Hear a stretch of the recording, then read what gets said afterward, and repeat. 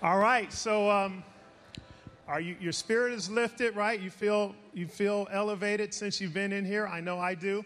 I have loved the series just like you. Jay always has, and Tracy always have the best ideas, and I always tease him whenever at the end of the series. I said, "Man, that was a great series. Glad I thought of it." You know, it's always his idea, and I just was so moved.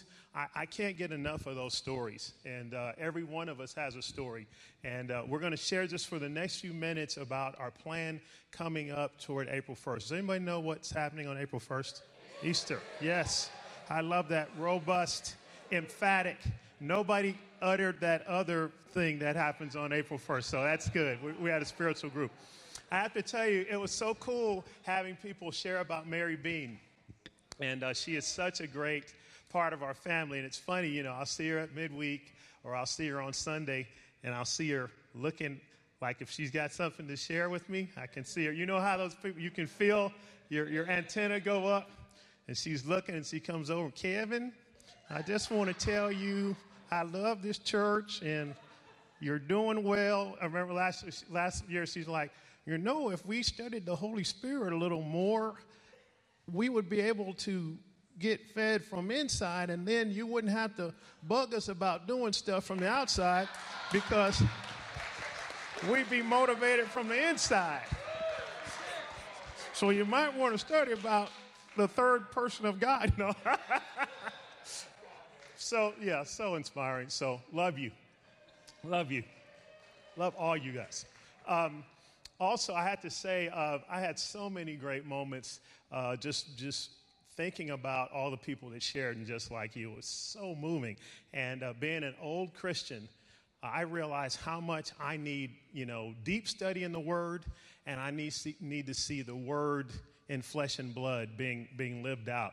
And, of course, Kelly at the beginning, and then Seth, he's crying. We're all crying up there. And then Paul, Lisa, and then Isis. I love Lisa's story. Lisa is she's just a force of nature, such an entertaining human being to be around. And her sharing about, so unlikely to be shared with, and how here's this model, trained, and her life is modeling and in a world of beauty and coming into the church and seeing beauty that she had never seen before from the inside out. What a great insight. Then, of course, Isis. You love Isis, and I have to confess, my favorite part was imagining her rolling hard up on somebody to punch them in the face. I'm thinking, that's got to be a small person, But just the thought of her, drive. Now she with her family, and of course, those of you that are on Sharing Point, you know that her family has got to be the most evangelistic family anyone's ever seen. But her kids, Allie and Liam, they're always reaching out to people. But I just I visualized her driving around the San Fernando Valley at places where she had bad memories, praying for God, and now having good memories to replace those with. And it was so moving, and I was sitting there thinking, I love what we get to do. And I want you to think about this. We're going to look at two passages. Actually, if someone wants to everybody should turn to John 4. We're going to look at John 4 and then Deuteronomy 8. Deuteronomy 8, 2 through 4. If somebody wants to, everybody should, if somebody wants to read that, and we'll have a couple mics, because I want some of us to read the passages. And then the other one I want all of us to turn to is John chapter 4. And we'll start in verses 27 through 37. If somebody wants to read those, we can in a minute.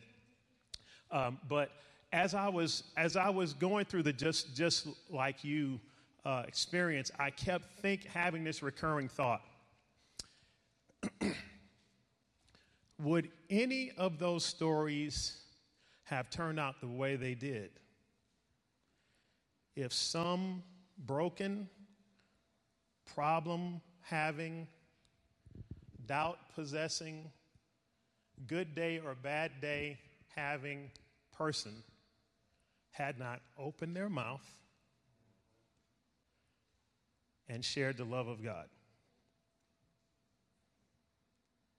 I'm moved by the stories, but in some ways, I don't want to say more moved. I'm moved in a different way by the people that I don't know that were heroic and being used by God to change the course of their lives. I thought about what would Lisa's life be like now if someone hadn't intervened? What would Isis' life be like now if someone hadn't intervened? And it can be a passing thought, but I really started to picture it. Who knows? You don't know. But in all likelihood, they would have stayed on the same trajectory they were on. Thank God for those that intervened. And what's interesting is some of the people that shared with some of the people that we love the most, that have changed our lives the most, didn't even stay faithful to God. Isn't that a trip? Isn't that wild? Doesn't it show the incredible providence of the sovereignty of God, that I love you so much that I'm going to use this imperfect person, and whether or not they choose me for a lifetime, I'm going to use them to influence you, and I believe that you're going to choose me for a lifetime. And I pray to God, I so want to be that person still to this day. I'm begging God, please don't let me miss the opportunity to intervene in someone's life the way you intervene in my life and the way you intervene in these people's lives. And as I think about coming up to Easter, I'm so proud of our church. I love our church. I'm so proud of us. We have such a great opportunity now to share with and to meet some Kellys and some Seths and some Pauls and some Isises, and some Lisas. And I want you to think for a minute, just how many Isises do you think are out there right now in the San Fernando Valley?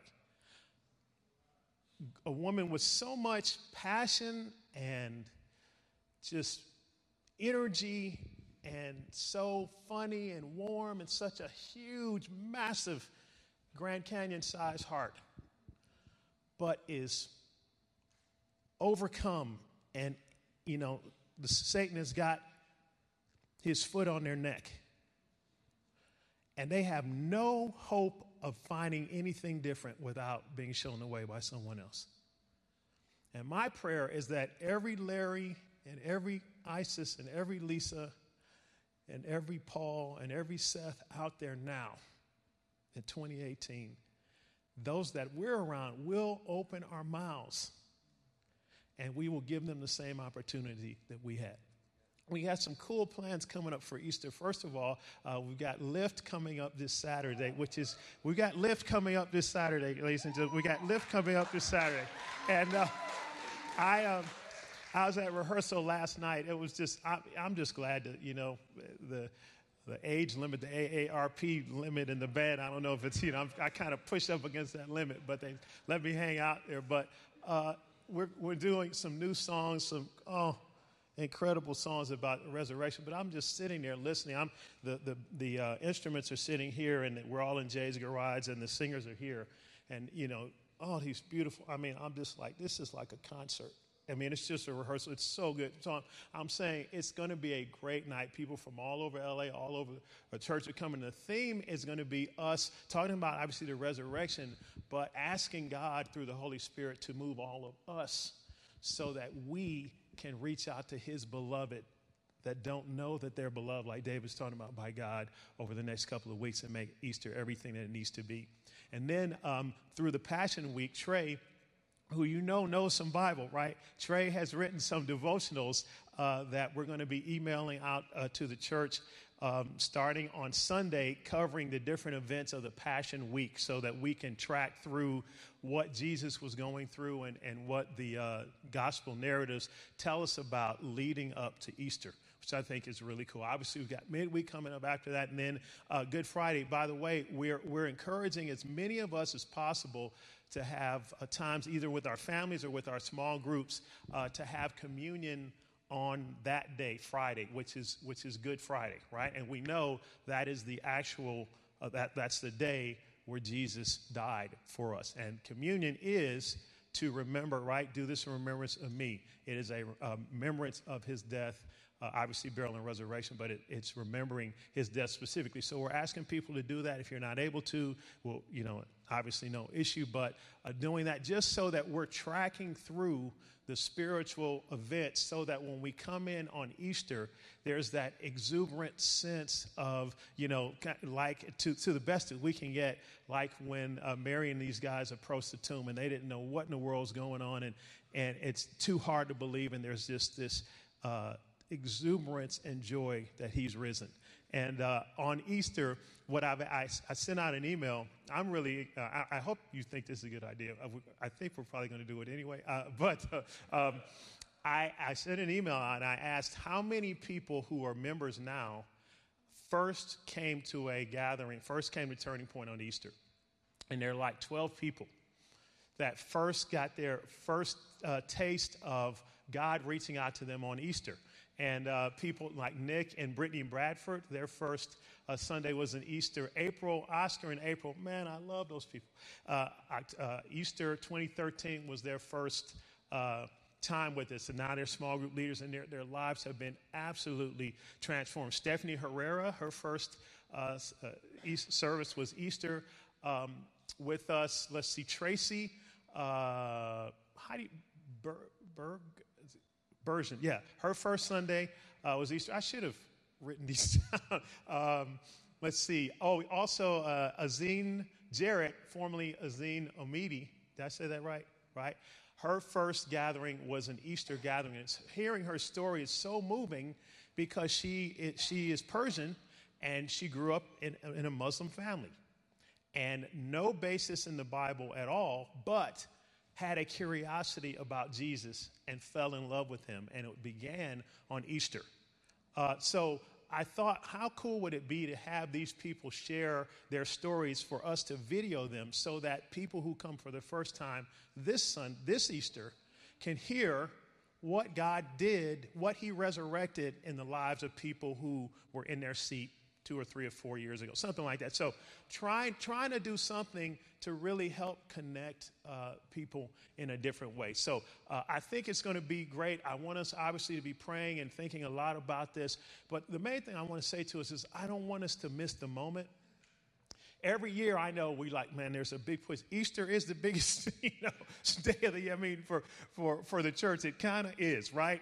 And the probability of helping someone come to a Christian gathering is the highest on this time. Doesn't mean it can't happen other times. It's just going with the odds, going with the probability. And what I don't want is I don't want us to miss the moment. I want all of us to be sitting there, whether we're in Kids Point. Of course, I'm sorry, forgive me.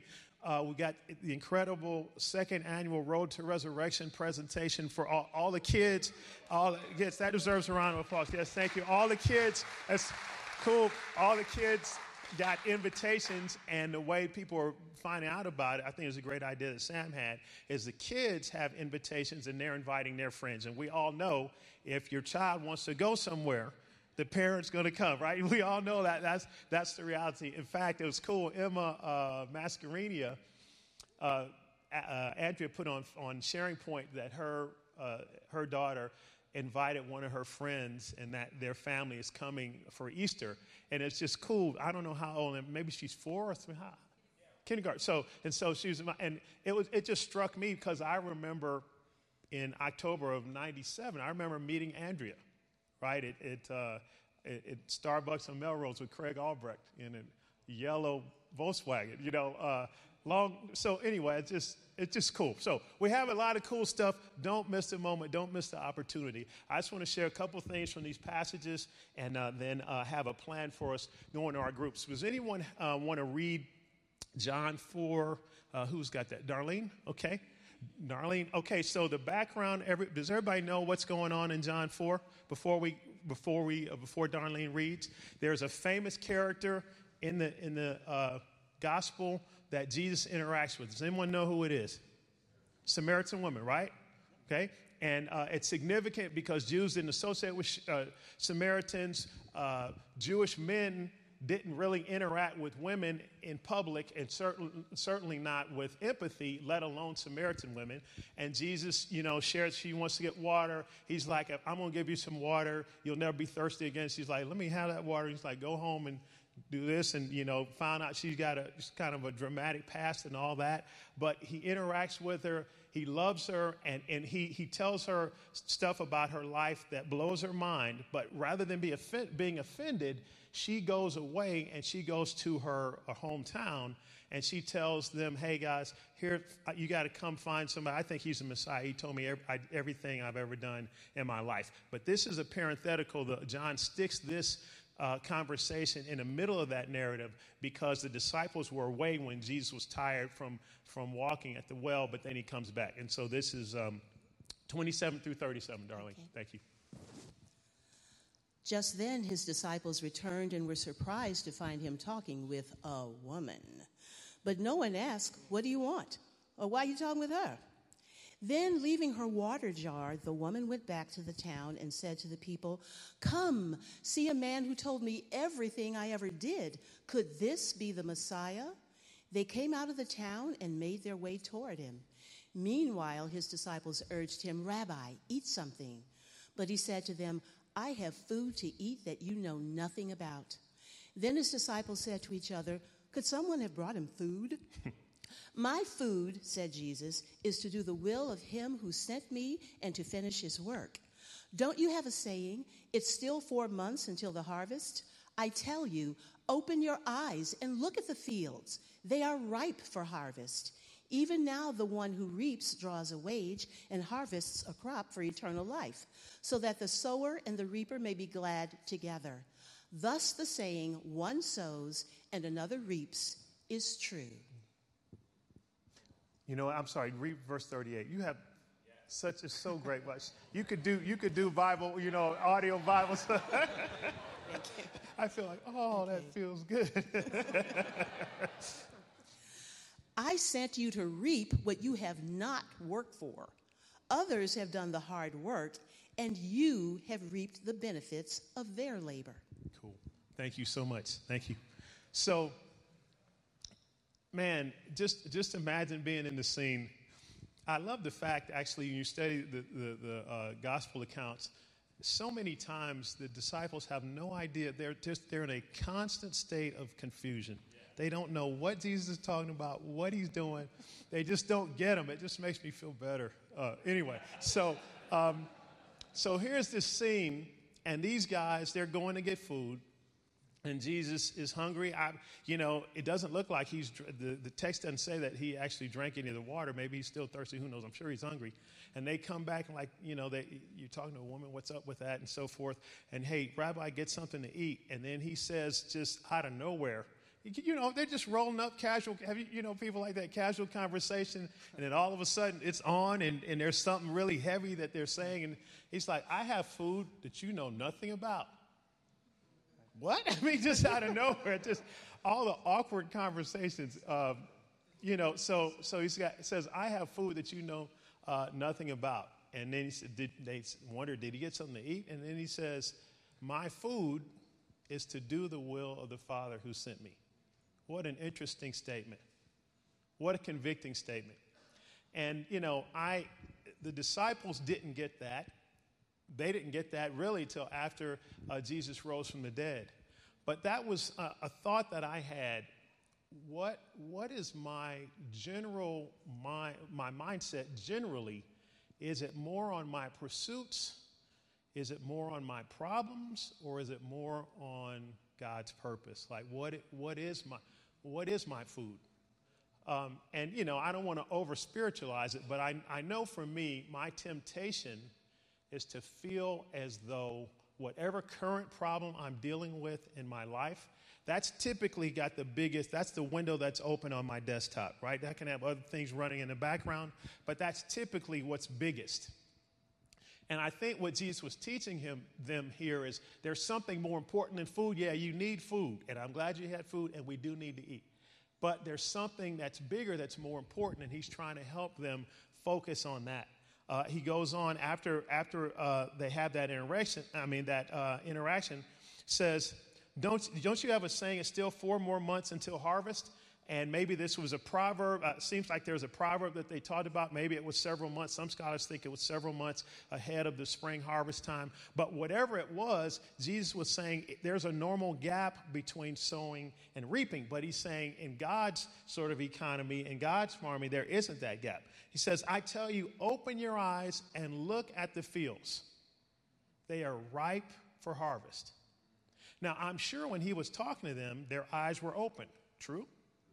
So he's not talking in that sense. He's like, guys, my chosen ones, I know you're getting food. I know you're hungry.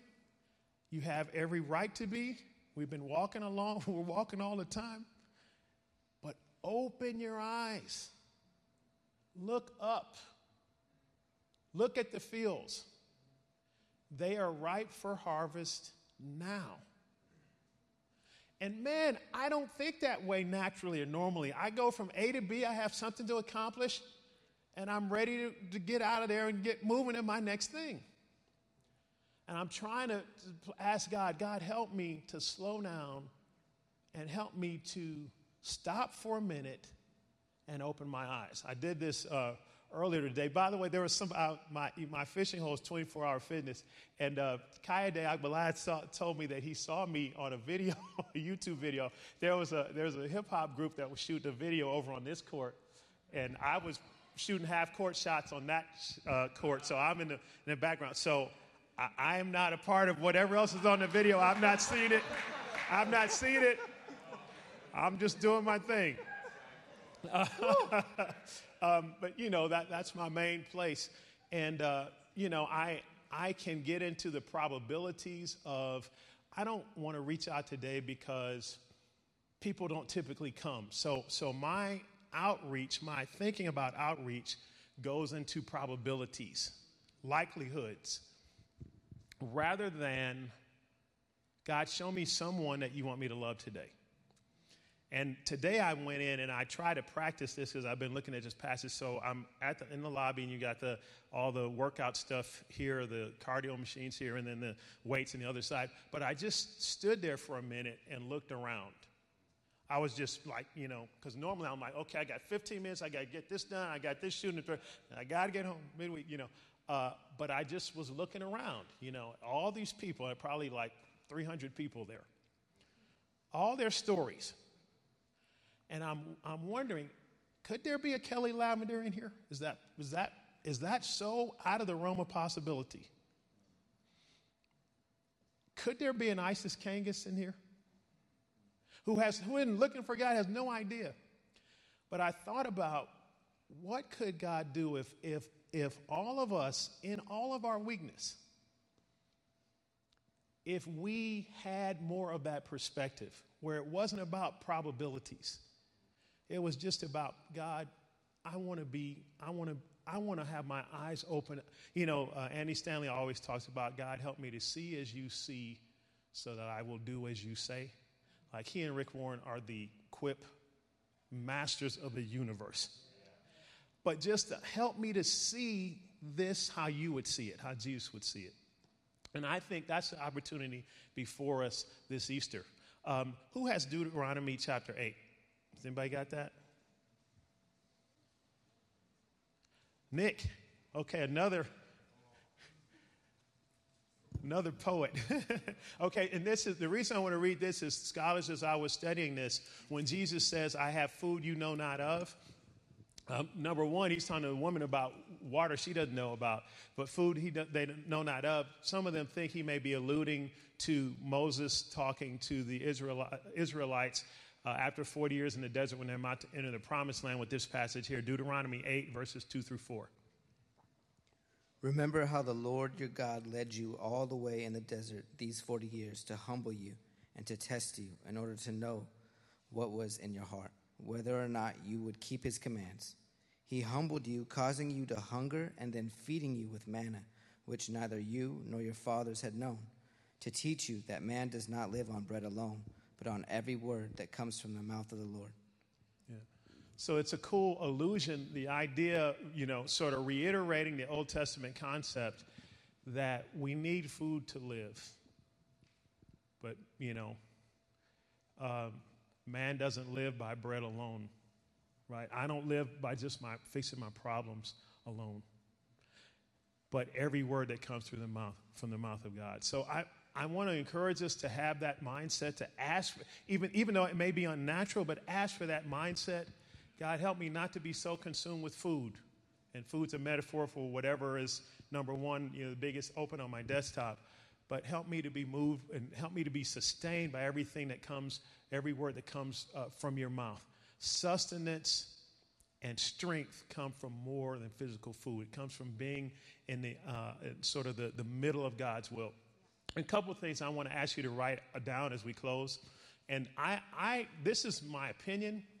I don't know who's going to come on Easter, obviously.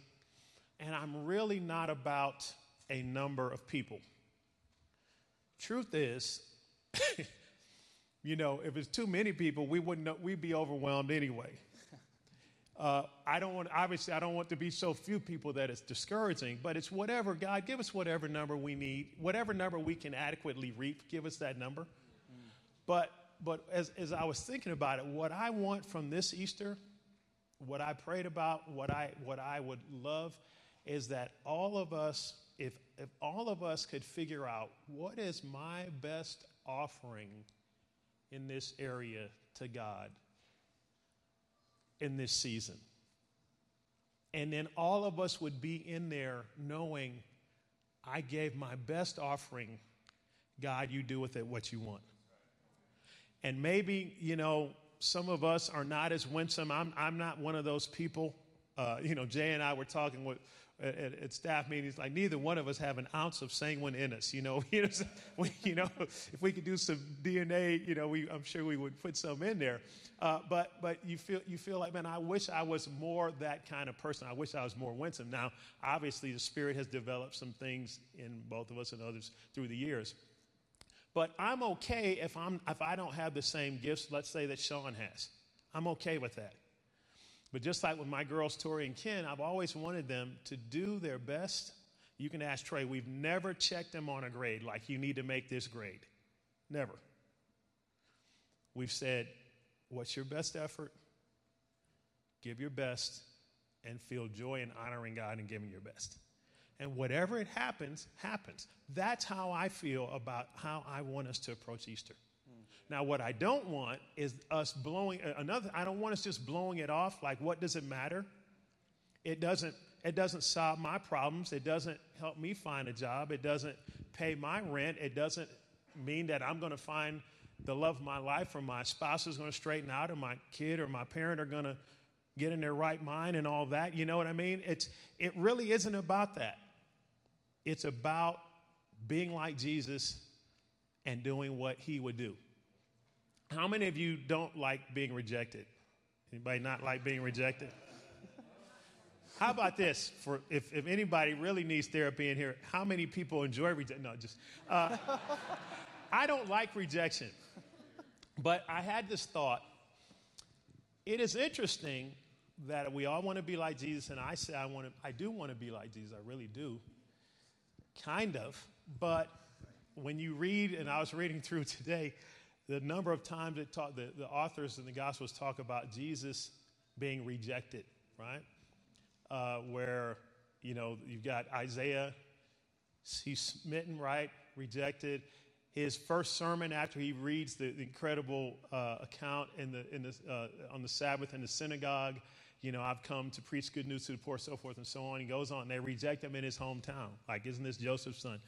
And it says he was rejected by the chief priests and elders. It struck me that Jesus had a significant amount of rejection in his life. Would you say that's fair? That's fair? Okay. So I thought to myself, am I willing to risk some modicum of rejection if it is part and parcel of me embracing the mission of being like Jesus? Asked another way, is it possible to live a rejection-less Christian life? Or is it possible for me to be like Jesus, except I don't want any betrayal. I don't want any rejection. I don't want any self-denial. And, it's just something to think about. And I thought about this. These are two statements I want to ask you to write down. I would say, first of all, that part of our healing is found in sharing. There's a certain amount of our healing that is found in community, in intimacy with God, in inner work, in recovery, in being shown unconditional love, and so forth. But there's also a part of it that is only found when we give away what we've been given. David often talks about this, David Bruce, in recovery world, and specifically in AA, where you are found to be healthy, and I'm going to say this wrong. David will give the right version. But, David, can you say it? Because I don't want to mess it up. Your recovery is in jeopardy if you're not giving it away. Okay, your recovery is in jeopardy if you're not giving it away. And so that's just a universal human principle.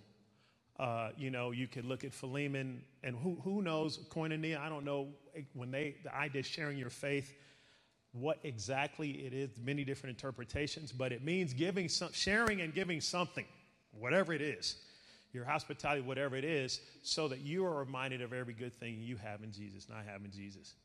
And I know there's a part of my heart that comes alive when I interact with someone and I attempt to give away what I've been given, that nothing else animates or activates. The other thing I want to ask you to write down is part of our training is found in the sharing. And what I mean by that is to have a symmetrical Christ-likeness versus lopsided, you know what I mean? Where I am embracing one part of Christ-likeness that is, one muscle, one bicep is getting big in Christ-likeness, but then the other one is kind of weak because I'm not working it. Part of our training, part of us being made into more like Jesus is in the sharing. There are things that God does in us, let alone the other person, in sharing that he doesn't do anywhere else.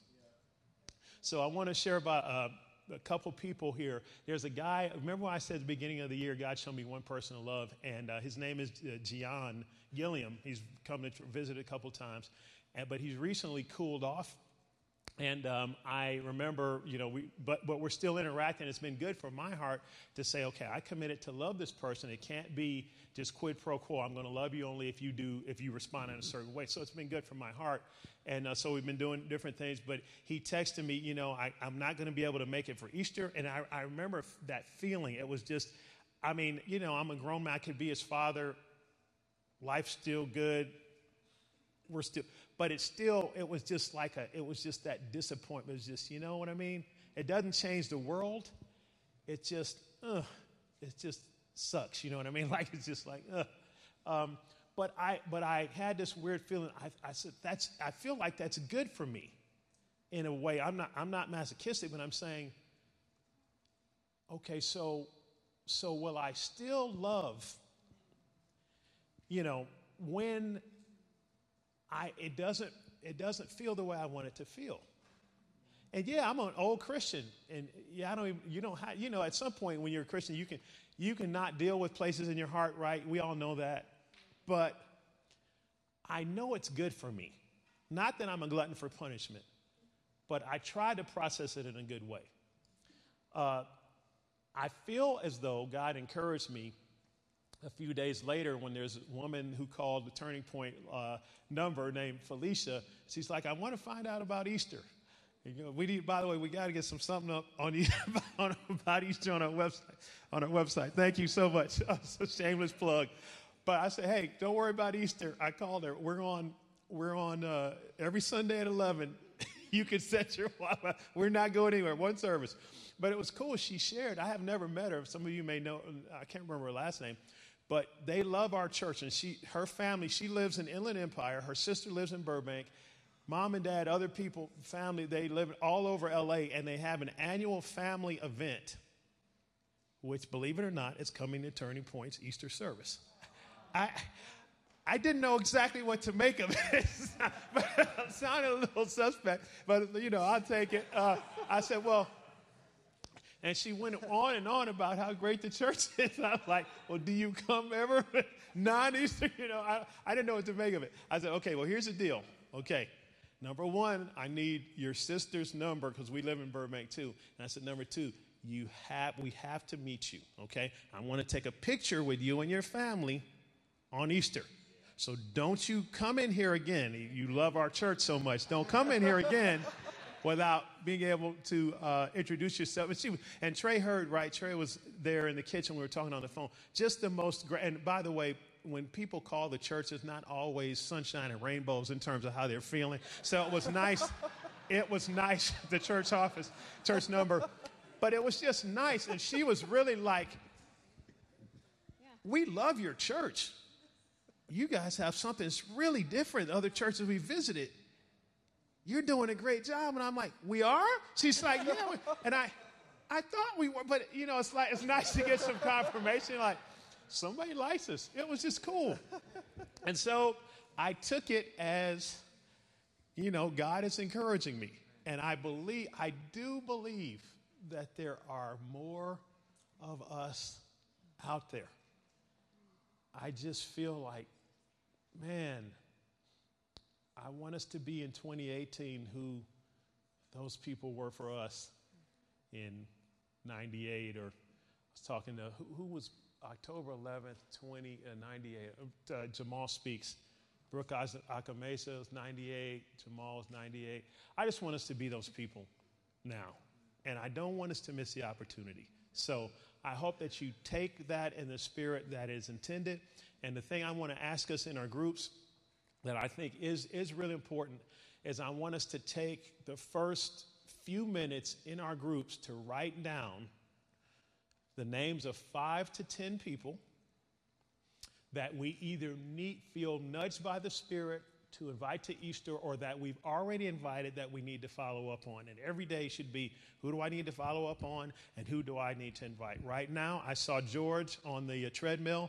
He was running. I had to follow. He's already coming for Easter. I saw him on the treadmill doing his thing. I just walked by, so did a drive-by. I gave him the Easter invitation. I said, don't stop, because you know how it is, those cardio people, you don't like to, once you're doing your thing, and then, it's terrible to stop and have to start again. So I'm like, don't stop. Bam. Keep moving. So I saw him yesterday, and then Jason and Veronica and their family. So those are the people that are already coming. But I've got Billy and Carla and several other people that I know that I need to invite, and some Road to Resurrection people. So I want to ask everybody, please do that. You're like, man, I don't want to do that. I don't like to write stuff down. You guys have seen my handwriting. I don't like to write either. It's not good. I don't know what happened to me in third grade with the big pencil and the lines, but I don't know what happened. But go on and write it down. You can thumb it. You can thumb it in your phone, or do the single finger in your phone, whatever you do. But go on and write the names down. All of us should have some names. And then I want us to spend, take 5 minutes to do that. And then for the next 10 minutes, let's everyone in the groups pray for all of our people. Pray what Jesus said, right, in Matthew 9. Ask the Lord of the harvest to send out workers into his harvest field. That's what it's about. It's his harvest. They're his beloved. We are merely to open our mouths and give what we've been given. So thank you for listening. It's 8:31. Oh, may God bless you and keep you. Grace and peace. And here are, we've got plenty of Easter invitations. These should all be gone. This will be a good test to see if there's any retention in here. All these should be gone tonight. Okay, ready, break. Thank you.